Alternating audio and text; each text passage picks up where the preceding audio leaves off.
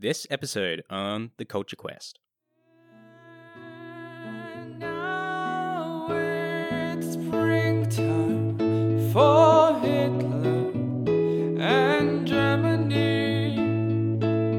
Look, it's springtime. Deutschland is happy and gay.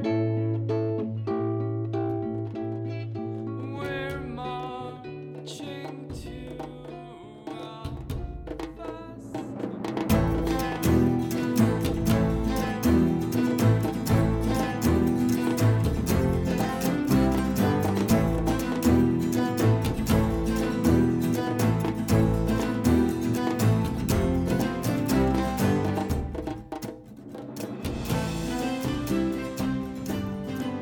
Hello and welcome to the Culture Quest. We are but humble adventurers on a mission to find some refinement and class. Joining me today are Peter. Yo. And Barrio. Howdy ho. And I'm Inon. Thank you for taking part in our quest, the only epic quest that does not require that you get up from your couch. First episode, how are you guys doing? Yeah, pretty good. Cool, so episode 1, today's main discussion will be about The Producers. That's a movie by Mel Brooks. Before we dive into that, we'll do a bit of an introduction. We'll introduce this podcast and what's it all going to be about. We're going to introduce ourselves with a little game we've got going. Before we do that, I just want to mention next episode that we will record will be about Deja Vu, a music album by Crosby, Stills, Nash & Young. We'll be previewing that just a bit before the end of this episode. Yeah, I'll have a bit of a chat about that, so... Cool. And you can find all the ways to contact us in the show notes. Send us anything you think will be interesting. Talk about this episode. Tell us what you thought about the movie. Tell us what you think about the album we'll be talking about next episode. Just send us anything you think will be cool. Okay, let's go into introducing the podcast.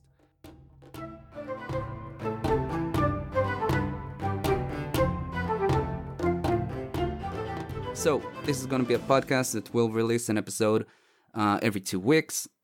Each episode is going to have a main discussion focusing on different subjects. So this podcast, it's kind of a joke, but it's our quest to becoming more cultured. That means we're going to be trying to broaden our horizons. We're going to be enjoying different kinds of art forms. That's going to be movies, music, books, stand-up, maybe video games, whatever comes to mind. And maybe digging a bit deeper than we usually would. Yeah, I think it's those two things. We want to go for stuff that's outside what we would usually go for and go into a little bit more than we usually would, I think. Yes, like give it a good chance, not just listen to an album and say it's not for me and give up on it. Yeah. Basically, My Fair Lady, but with 3 dudes trying to get out of the uncultured life. Maybe, I don't know. I've never seen My Fair Lady. Then that's a piece of culture that we need to... That's a gap we have to close. Yeah. And the idea is to have a nice conversation about it with you guys, my friends. And, well, I said that before, but becoming cultured, it's kind of a joke. It's kind of, we're using it as a theme, but it's going to be mainly around, I think, pop culture. I mean, we may still steer into real culture from time to time, like maybe listen to classical music or watch artsy films, but it's going to be just culture, just a big word, culture. Yeah, culture definitely seems to entail pop culture, but I guess you could say going into different areas which have some sort of rich background. I think that's a good way to put it. Compared to like typical pop culture things like Lord of the Rings, Star Wars and stuff, we want to go a little bit broader to encapsulate things such as symphonies or plays or music. That doesn't have to have a cult following, but it would definitely help if there's some people that really stand by it, and then we can kind of understand why it's so big and why we've missed it. Yeah. And we're not going to limit ourselves to anything. That's why pop culture and everything is included. Yeah. But we're going to go for stuff that maybe had more influence than usual on culture. I really like the quest theme that we've got going on. I mean, we're talking about questing and becoming cultured. I kind of picture us sitting in an inn in the middle of the forest on big comfy chairs with, animal pelts covering the chairs, sitting near a fire. Maybe our weapons are leaning on the wall by the door and we're, trying to act all classy and cultured. People are looking at us kind of weird. Yeah. We're wearing top hats, even though we're inside. We're drinking brandy, but we're using martini glasses. Like, we don't really know what we're doing. Yeah, it definitely has that medieval sort of vibe with Quest. Like, there's no modern quests. Like, when you go to work, you don't say, "Oh, I'm going on a quest." It's Yeah. everything's got Google Maps. If you can use Google Maps, it's not a quest. That's a good line to put there. I can speak for myself that I never get references. They always go over my head. And when conversations get to talk about movies that are popular and movies or music that, everyone knows, everybody has heard of, I kind of feel left out because I've never watched these movies or music. I mean, I've never watched The Princess Bride. I've never watched Jurassic Park. Never watched E.T. And then the list goes on. My Fair Lady, we mentioned it earlier. Never watched any of those.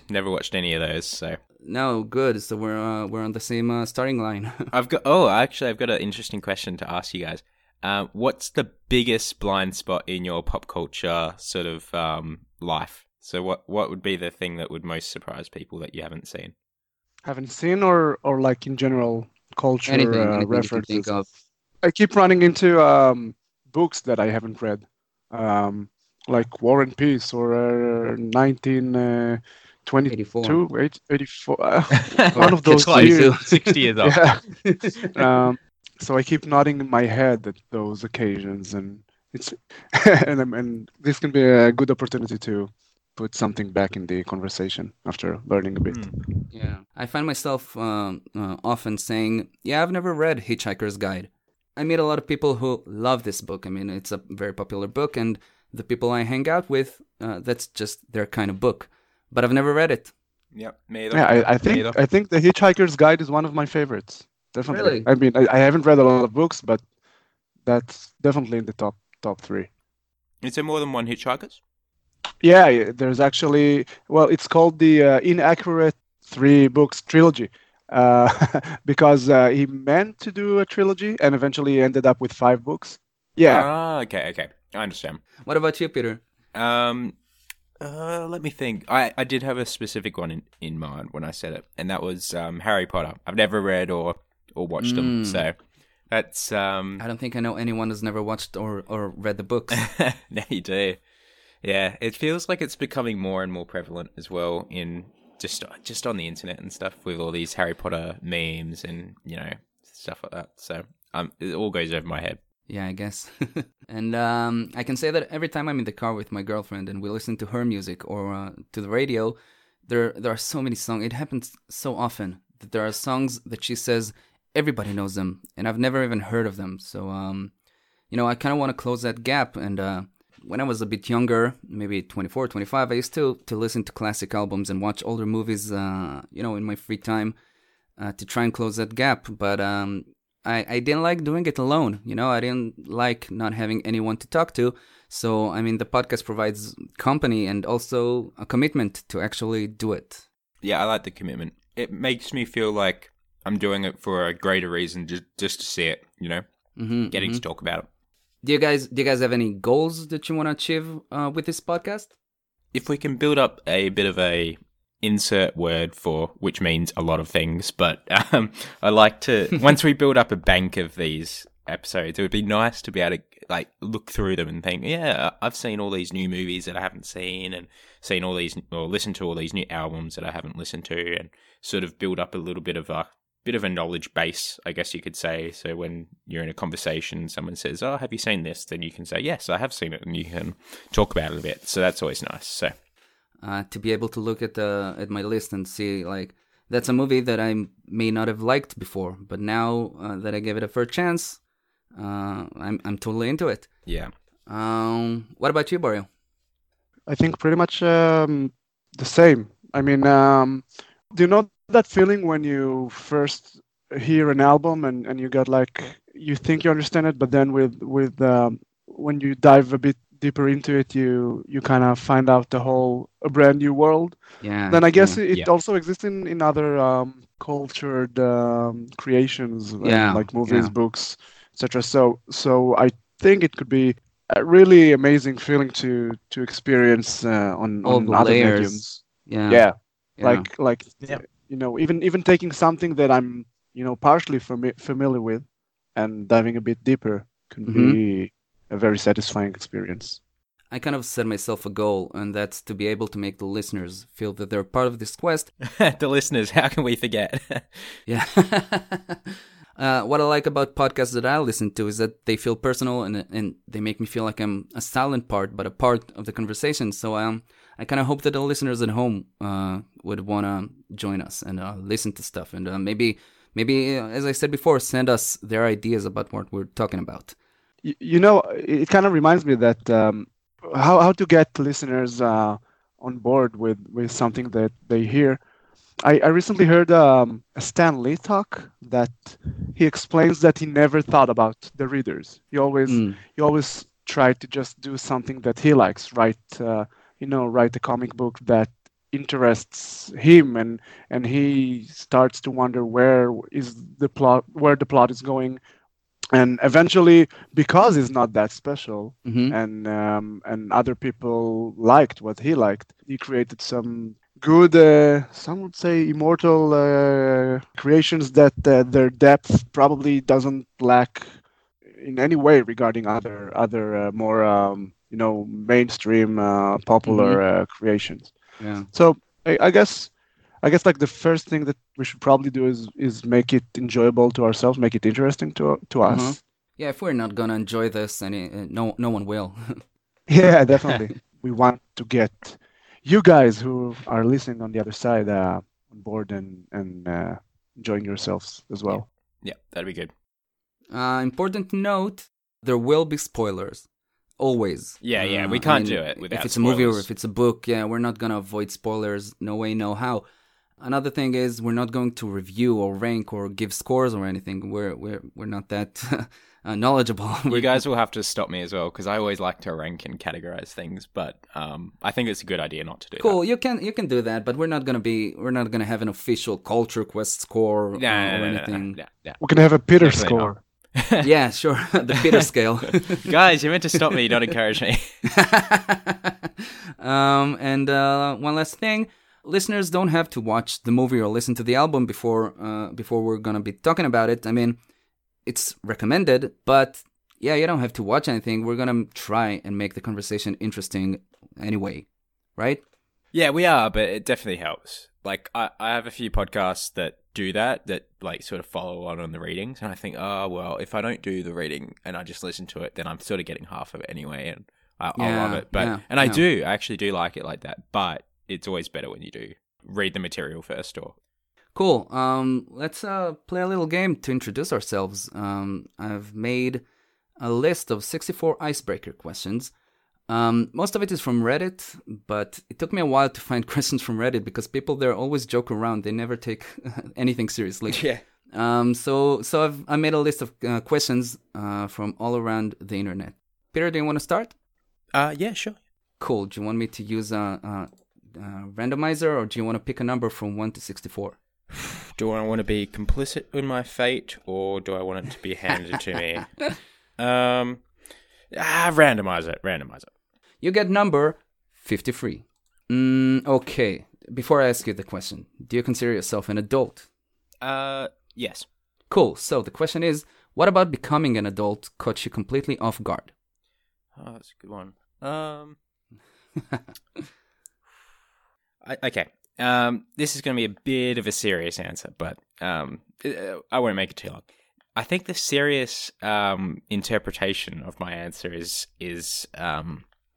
when you're sort of going into jobs, when you're like a kid, jobs were sort of just like get in, get out, like it's just paid by the hour, and you kind of just work at wherever you work. Like I worked at a bakery when I was young, and then I worked at like a little service station. Basically just sort of go in and like you do like your 5-hour shift or whatever like that, and then you leave, and there's no sort of like work culture. But then when you go into like a full-time job, you see the same people every day, you sit at the same sort of office area and stuff, so you kind of, it's actually sort of like a work culture, which you don't get when you're like younger. So I don't know if that's like particularly what an adult is, but I guess you could say it's sort of like an adult thing, like being committed to a job, you know what I mean? So That one sort of struck me as like a little bit different. So not everyone's sort of like you see the same people every day. So yeah. Yeah. Do you take your job home with you?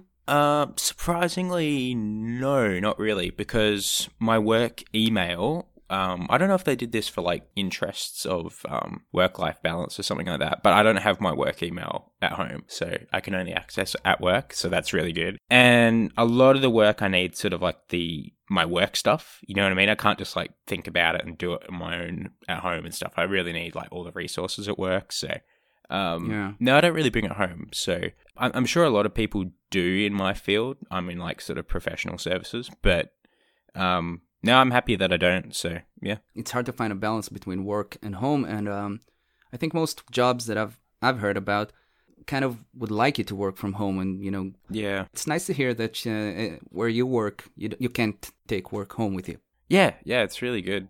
So I'm sure like the senior people can sort of like assess whether they want to and make that decision. Mm-hmm. But as a sort of a younger sort of graduate position, they don't. They just don't do it, which is really good. So yeah, cool. Thank you, Barrio. Pick a number, 1 to 64, or do you want me to generate a random one? 42. 42. Isn't that the number from Hitchhiker's Guide? Spoilers. Yeah, that's pretty much it. So this is your question. What was something you thought would be easy until you tried it? Something I thought was going to be easy until I tried it. Yep. Next. Yeah, you want to generate another number? Let's try 41. This is your question. What assumption you made went hilariously wrong? I think, okay, I can answer this for him. Yeah, thank you. The answer to 42 is both the answering question 42 and question 41. Cool, that's an easy out. Yeah. An assumption that went horribly wrong. Well, I guess at work it kind of happens too frequently, where you kind of assume that something works in a specific way, then it turns out to be like completely off, and it kind of messes everything. I'm a software engineer, right? So you change one line of code, then you're saying, oh, it's just I just add this little condition here, and it should be a very local change, and nothing should happen. And then something goes completely wrong on the other side of the system, and pretty much breaks everything, and everything becomes really bad, and it kind of scares you afterwards. So you're trying to prepare, but those kind of things you're usually not completely able to be prepared to. Like there's a joke about a quality assurance engineer walks into a bar and he asks for he asks for 1 beer, then he asks for 2 beers, then he asks for 1 million beers, then he asked for blah blah blah blah beer, then he asked for -1. These are like all kind of test cases that we usually do while checking something. And the next part of the joke is that a real customer goes into the bar, asks where the bathroom is, then the whole bar catches on fire and everyone dies. And that's usually what happens in software engineer when you're doing the wrong assumption.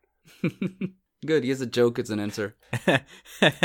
That'd be cool to maybe read a book or something about software engineering. Not necessarily like a starter's guide, but something that has to do with it. I think I don't know. This might be a bit of a weird sort of segue, but I definitely think software engineering and computer coding has quite interesting analogies to philosophy of mind, which I think maybe we could do.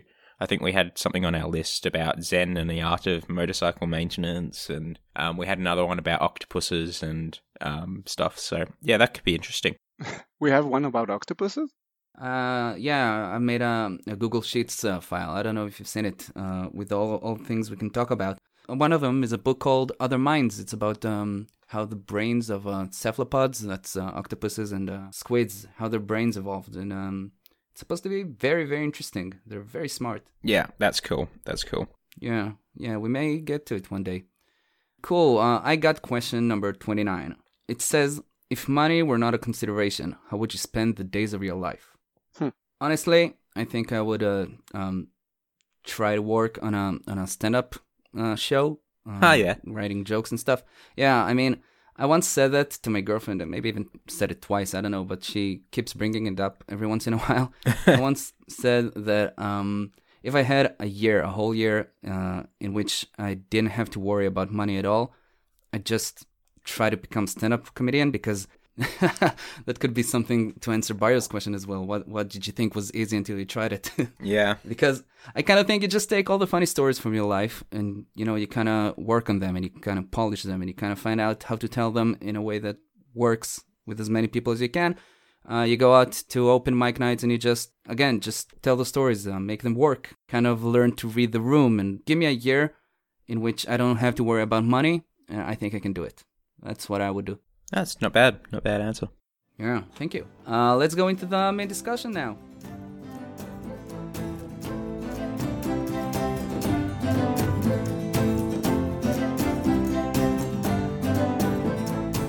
So, we're going to be talking about The Producers, a 1967 film by Mel Brooks. And I'm just going to start by saying that movie was not at all what I expected it to be. I mean, I'm taking full blame on this. I did not intend to have Nazis in our first episode. You can't escape from it. No, you can't.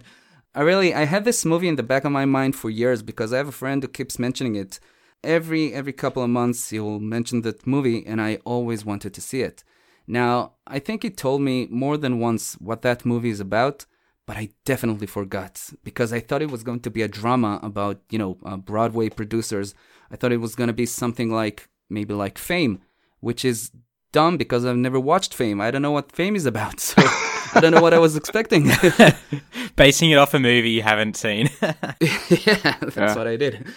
Talking of an assumption that goes completely off. Yeah, right. By the way, I always thought it was a musical, so it kind of took me by surprise that pretty much had one song. Yeah, right. I thought it was a musical as well, and that film came out, and a few years later they turned it into a Broadway musical, which turned into a musical film. So this movie, no, it just has one song. Yeah. Wait, so the new one is a musical? Yeah. Oh, 2 hour long. The 2005 one, is that a musical? Yeah. Oh, okay. Yep. After suggesting the movie, I kind of Googled it, and I saw that it was a Mel Brooks film. And that moment, I could tell it's not going to be a drama about producers and Broadway because Mel Brooks does comedy, and he has a very distinct style. I then saw that Gene Wilder was playing in it, and I've seen him in, what is that movie called?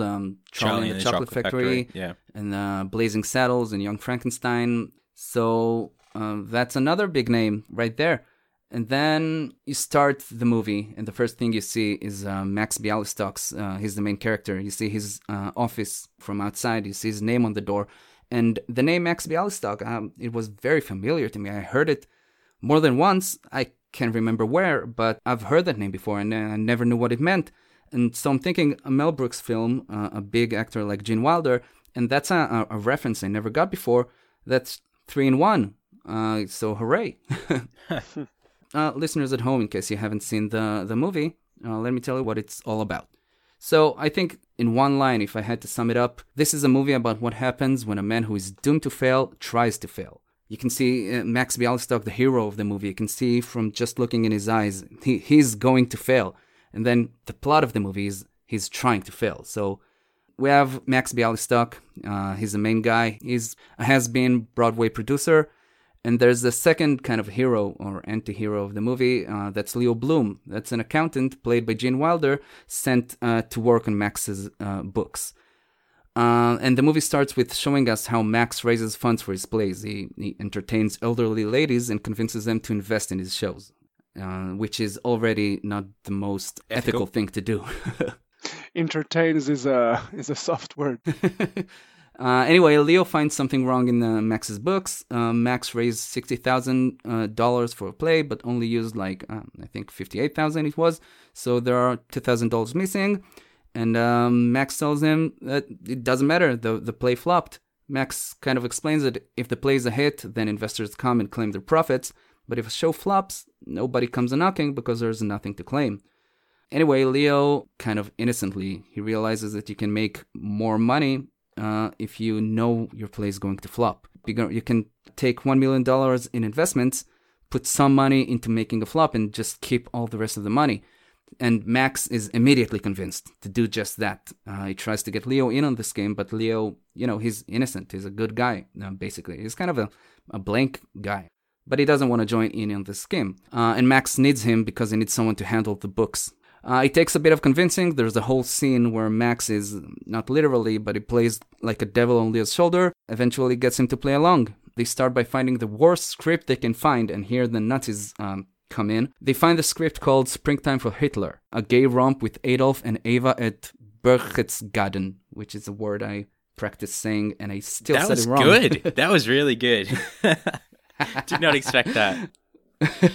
And they go to meet the author of the play, a guy called Franz Lipkind, which is a crazy pigeon-growing, helmet-wearing Nazi hiding out in New York City, and they eventually get him to sign over the rights for the play. Then they find the worst director they can find, a guy called Roger Debris. He's known for closing shows on their opening nights, which is perfect if you're trying to flop. They then proceed to hire an actor to star in their show. They get a guy called Lorenzo Saint-Dubois, more or less kind of a hippie. It kind of looks like he's drugs to the point of erasing the contents of his brain. I don't know. His name was LSD, right? Yeah, they just call him LSD. Yeah. It stands for Lorenzo Saint-Dubois, but they just call him LSD. Yeah. And everything's lined up. They have the worst actor, they have the worst play, they have the worst director. Anyway, it's opening night. Max and Leo are watching the opening song, and everyone hates it. And it's easy to see the crowd doesn't play along. They hate it, and Max and Leo are happy. Their scheme is working, so they leave. They go to the bar to celebrate, and they don't see the point in the show where LSD takes the stage because his method of acting, he can't play Hitler, but the crowd thinks that he's mocking Hitler, that is not celebrating Hitler, that is making fun of Hitler. And instantly, the show becomes a hit. Max and Leo, they don't find out about it until about, halftime of the show. When they find out that the show is working, that people like it, they immediately know that their plan is doomed. I think Max has a line there. He says, I was so careful. I picked the wrong play. I picked the wrong director, the wrong cast. Where did I go right? Yeah. Anyway, they know that they're doomed. They don't know what to do. They kind of team up with Franz, the guy who wrote the show, to blow up the theater. Because, if you blow up the theater, the show can't go on. It just can't. They try to do that. I think they actually blow up the theater. And then they sentence to go to prison. They're in the courthouse. Leo has a nice little speech before everything is over. They go to prison. Max and Franz are trying to put up a new show called Prisoners of Love, while Leo is selling the rights to the show to prisoners, the guards, the warden is in on this. And that's it. That's the movie. But in prison, they're running the same scam again, right? They're selling more percentage of the play than there is. Yeah, they're overselling it. Yeah. Well, in the prison, right? He sold 20%, then he sold 30%, and then he sold 50% to the guard of the play, right? Yeah. So, but I assume he had people before in the line that he sold parts of the play to. So and there's still a long line behind him. Yeah. So that was. Are we assuming that was definitely still the same scam? Just because they only revealed that it was 100%. Because I was like, oh, is that did they just cap it out or because the other people could have been buying tickets? But yeah, I think so. Yeah, I think they're not selling 100%. There's Gene Wilder sells a couple of 20%. For a couple of prisoners to each, he sells 20%. Then it goes to 30%, then it goes to 50%, and for prison warden. I think the main point is that they're definitely over 100% because it's also right after they're claiming in the court that they learned their lesson and will never do that again. Never do it again. Yeah. Okay. Yeah. I kind of thought that they're just running the same scheme again because they kind of like the taste of living on the wild side now. Yeah. That's what I thought. Yeah, I thought that too. I just wanted to confirm. Yeah, let me just say, I didn't really like the movie after my first viewing, really. I mean, I just thought it had its funny moments, but it's not for me. But, preparing for this episode, I kind of dug deeper, and I was rewatching some scenes, and the scene from the Springtime for Hitler show with the song and everything, and I just suddenly I found out I really love this movie. It's funny, it's great, I really like everything about it. What did you guys think? I think it was crazy. From the very beginning, I was kind of surprised how eccentric it was. Like, they keep screaming and giving these wide-eyed shots to the camera, and just completely chaos. I guess they have good chemistry, Gene Wilder and what's the name of the Zero of Mostel. Max? Zero Mostel, yeah. They kind of have good chemistry between them. And his name is Zero. Zero Mostel. Yeah, I think it's I read about it. It's a nickname that I think his mom gave it to him because she thought he will never amount to anything. I think his name is Samuel or something, but they call him Zero because he's zero. That's interesting, It also kind of tells a lot about the. Makes sense. Yeah, it kind of adds up with the movie. Yeah. So it was crazy from the very beginning, and actually it went really, really great. I mean, you can kind of feel it's in a whole different pace than modern movies. It wasn't really clear what's coming next and how the scenes kind of added to each other. Like there's this whole montage of them outside, and eventually when Leo decides that he's going he's joining the scheme, and there's this fountain behind them, and it starts spraying water. So the whole pace there was kind of weird, but it worked. Yeah, it was interesting, and all the way to the auditions and actually having the show, and suddenly when the show succeeds, I kind of lost my affection to the movie. Well, it's a strong phrasing. I like the movie, but I think the ending kind of missed something.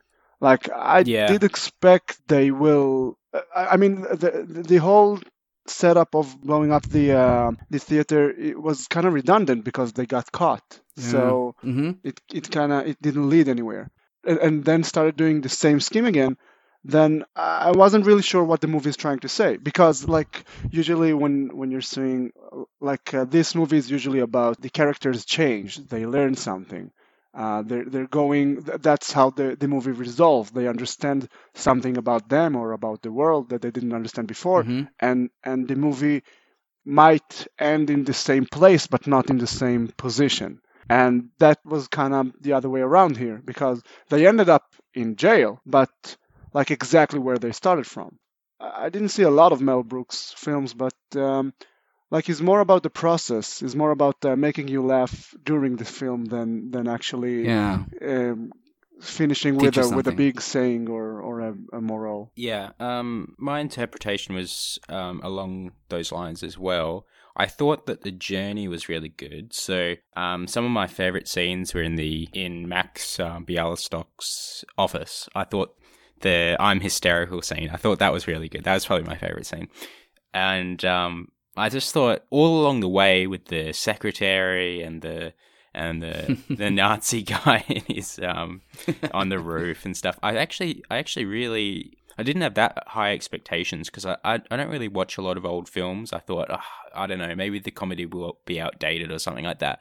But it was actually a really nice dose of comedy, which we don't really see nowadays, because most comedy has sort of been doused in sort of modern sort of norms and, stuff to do with like the different sexes and breaking the law or something like that. But even though there was a lot of breaking the law, but you know what I mean?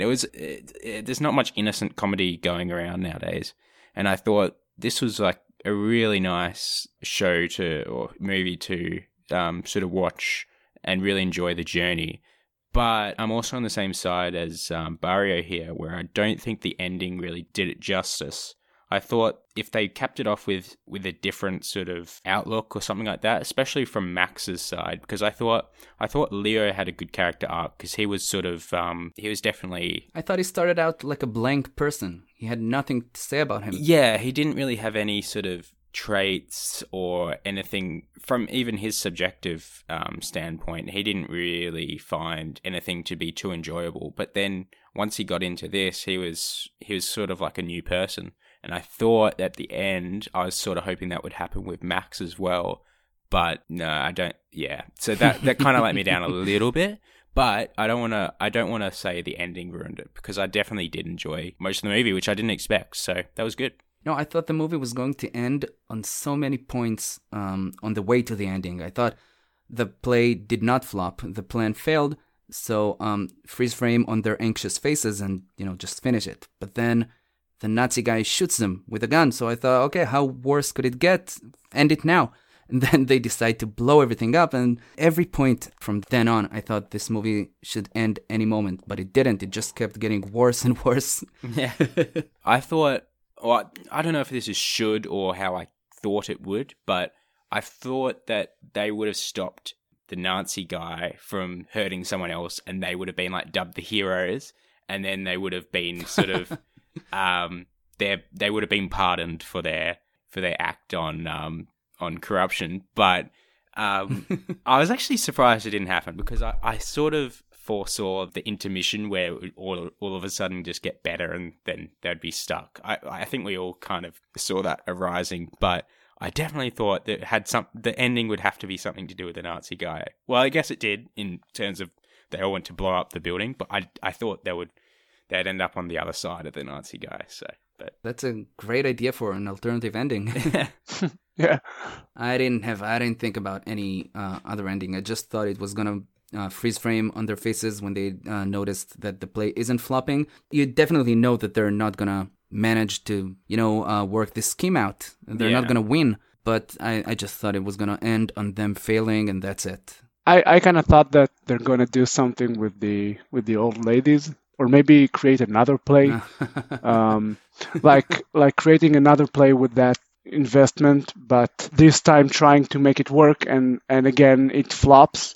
So like there's a whole lot of mess, but somehow it gets resolved at the end. But like to add another layer of something happening with the actual plot. But I gotta say, Peter, I think your idea is a good one. Yeah. You should definitely take it to Mel Brooks. 40 years too late, though. I really think that the strong side of this movie is, like you guys said, it's not the ending or maybe the lesson that we learned, but just the atmosphere and the feel that it has along the way, because it just feels crazy. And it's not even just that the situation keeps getting worse and worse. Because we don't have a lot of characters, but every character we meet is crazy or strange or weird, you get the feeling that like you're looking into a different world where everything is weird there, I mean, you get Max, who is a very dishonest man, from the beginning that he's gonna fail. You get Leo, which kind of feels like a blank man, like a blank person, but he's easy to manipulate. He's fit for the story. You get Franz, the helmet-wearing Nazi. When they meet him for the first time, I was scared for them, he's crazy. He's wearing a helmet in the middle of New York, and I'll just stop here to say, did you guys know that he went to the audition wearing the helmet? It was his idea from the beginning, and in the audition, he told them, you need what this helmet needs? Pigeon poop. So let's get working on that. You have Roger Debris, the director, which is, he didn't even know what the Third Reich meant. He says this piece is drenched with historical goodies, but it's said that they're gonna lose in the third act.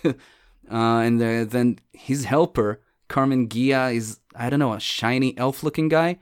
And LSD, he's got the Campbell soup can on his neck.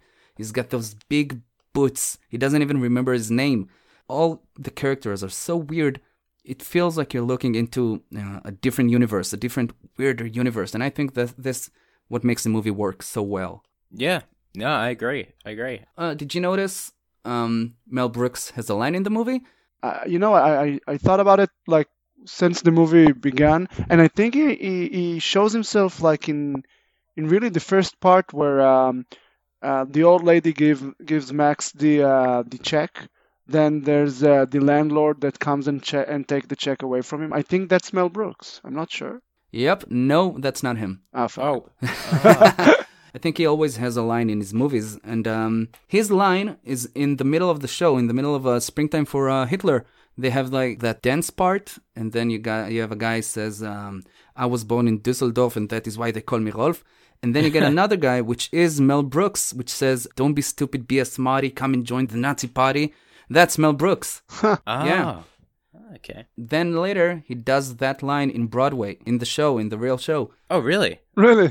Yeah. That's amazing. Uh-huh. How did you guys like Leo's speech near the end at the courthouse scene? Oh, yeah. I thought that was actually really good. I actually quite liked that. And that's where I thought they might have been going with some... In a different I direction. I thought maybe, they were going in a different direction where the ladies might have stood up and done one of those things where they say, oh, we can't prosecute and stuff like that. But yeah, so again, another disappointment. But I didn't know. But apparently, Gene Wilder and Mel Brooks wrote half of that each, which I thought was quite interesting. So Yeah, I think they didn't supposed to have a speech in that scene, but I think Gene Wilder said it doesn't make sense that I wouldn't say anything here. yeah, I think it's one of those actors, just putting something in the movie, which is always fun. I like it when actors do that. So Another thing I really liked about this movie is that they actually showed bits and pieces from Springtime for Hitler. You know, a lot of times when you have a movie that's talking about the worst thing in the world or the best thing in the world, they never show it and it just kind of stays legendary. yeah, The example I have in mind is like Tenacious D and the Pick of Destiny, their movie. There's a pick there, a guitar pick, that if you have it, you're going to become a legendary rock player. And throughout the whole movie, you're waiting for them to get that pick and to listen to the music that they're going to make with it. But you don't get it. It stays legendary. And I thought, I was afraid that is what they're going to do with this, that they're going to be talking about the worst show in the world, but that they're never going to show it. And I was so happy when they did. And I really, really, really love it. I mean, the Springtime for Hitler, all that song and the whole thing that they showed there, LSD playing Hitler, I think it's great. yeah, I like that as well. Yeah. Something that you guys might not have known, but when Gene Wilder was first reading the script, he had to excuse himself because he had, he told them when he was reading it that he had a dentist appointment, but he actually had to go to the unemployment office to collect a check for, I think it was like $55 or something like that, because he was like, he was really poor. So this was like his breakout one, and I thought that was really cool because because I didn't know that when I watched it, but I thought, wow, this guy's a really good actor. This must have been in a few films before, but surprised. I think before that he did some stuff for TV, and he was in one movie, but I don't think he was one of the major characters there. I think I may be wrong about that. And I think that this movie is what started his acting career for real. Yeah, it was went viral, as they say nowadays. Did you know that Dustin Hoffman was supposed to play Franz Lipkind, the crazy Nazi guy? Really? He auditioned and he was accepted and everything, and he was supposed to do that role. But there's a famous movie that he was in, The Graduate. I think, I don't know. They were filming it at the same time, and he told Mel Brooks, "Listen, I gotta do The Graduate. It's a big thing. I'm gonna be the lead in that movie. I can't do Franz Lipkind." So they got the guy who did it in the movie, Kenneth Mars. I think it worked well. I think Kenneth Mars did it. I thought he was German until a day later, where I found out he was American. But I don't think Dustin Hoffman would have done anything better. Yeah. You know that when Mel Brooks suggested the movie idea, they wanted to replace Hitler with Mussolini. Because like Hitler was so notoriously known. To that, Mel Brooks kind of replied that you're kind of missing the point with what the movie is trying to say. And then they stuck with Hitler. Yeah, no, I agree. Hitler's better.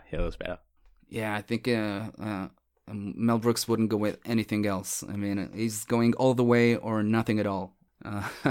It just wouldn't work any other way. I mean, you gotta let Mel Brooks do his thing, I think. Mm-hmm. Did you guys, when they were getting the actors and getting the director and getting the author, the play itself, what did you guys think would fail? I mean, we knew that something was going to fail. I thought the director was going to be too good or something. It's going to turn everything around. I kind of thought that when you're trying to make a good movie or something like that, you try to get the best of everyone. So you try to get a good director, good actors, and, you know, a good script and stuff. And usually if one of those things is bad, so you have like a good director, good actors, but then a bad script, then the movie sucks.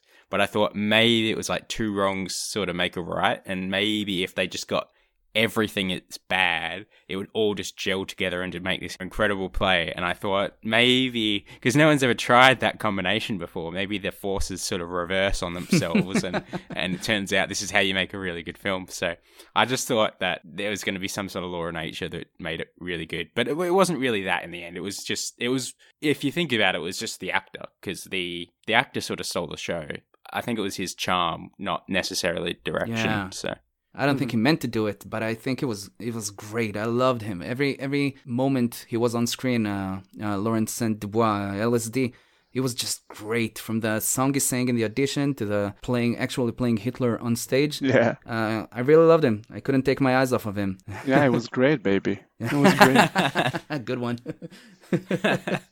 I thought the bit where he's playing piano, I thought that was really good. That's why I thought the actor was the best, because like you can't necessarily train actors to do that in such a short amount of time. So that's why I attribute the greatness of the Springtime for Hitler to the actor. I thought he had just a natural sort of charisma. So I very much agree. That's exactly what I'm feeling about this. yeah. You know, it's been the movie coined the term creative accounting. Ah, yes. Really? I forgot to say that. Yeah, I think it did. No way.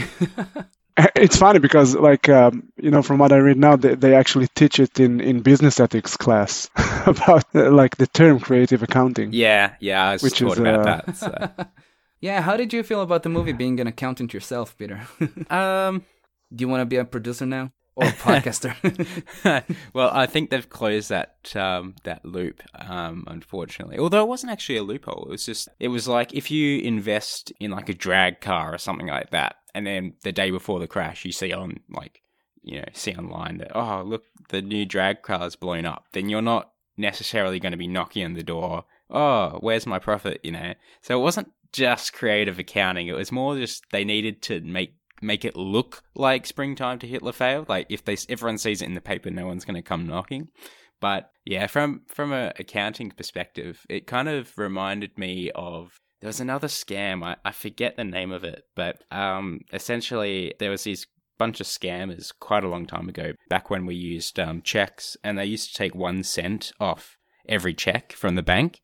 And eventually they were like millionaires. Sort of no one was the wiser until obviously they got caught. But I just thought it was one of those creative sort of no way this could work sort of accounting hacks. So now I thought it was really funny, but I think it also reinforced that stereotype of accountants that, you know, just look at the numbers, don't understand like personal interactions and stuff. So, but I find that stuff really funny. So that was good.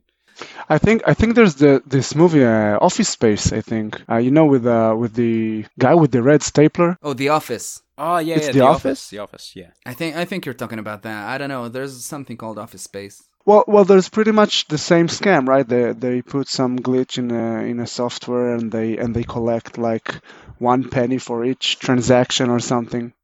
Yeah, that's not The Office. Yeah, not The Office. Definitely not. You're talking about the TV series The Office. Yeah. No, I'm talking about that. Like there's this movie, I think it's called Office Space. There's this weird guy that eventually burns everything, and he has like this obsession with a red stapler or something. But the premise there is that they're doing exactly what Peter said. That maybe it's based on the real story of collecting 1 cent from each transaction and watching it pile up to millions. Yeah. I'm looking at the IMDb's page. They hatch a revenge plot against the company inspired by Superman 3. I don't know. That's another movie I've never watched. The list just grows, you know. Another thing, another piece of trivia that I found interesting. I talked about Kenneth Mars earlier, the guy who played the German. He's one of the main characters, obviously. And other than Gene Wilder, I've never heard or seen the other actors in anything. Neither have I seen Kenneth Mars in anything else, but I think we've all heard his voice somewhere because he did voices on Animaniacs, Batman the Animated Series, Rugrats, Freakazoid, Mighty Max, Cow and Chicken, and the list goes on.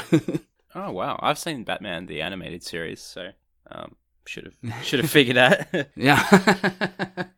Well, that's cool. I think he was a great actor, and to know that he's done all kinds of other things that we've heard of, I like it. Did you guys get to see the new movie, the 2005 version of The Producers? No, I didn't get to see that, Nope. but I might actually now. So I watched it, and I definitely recommend it, but I think it's missed a lot of points. I mean, a lot of the things that this movie did, we talked about the feeling and the atmosphere. We talked about the characters. I think they missed a lot of important points, but I really recommend it. The music is amazing, and it has Nathan Lane there that plays Max Bialystock, and he's a great, great actor. I really recommend it. oh, cool. Yeah, maybe we'll do an episode about that one day when we circle back around. When we exhaust all topics. Yeah. Yeah. Then we start recycling some.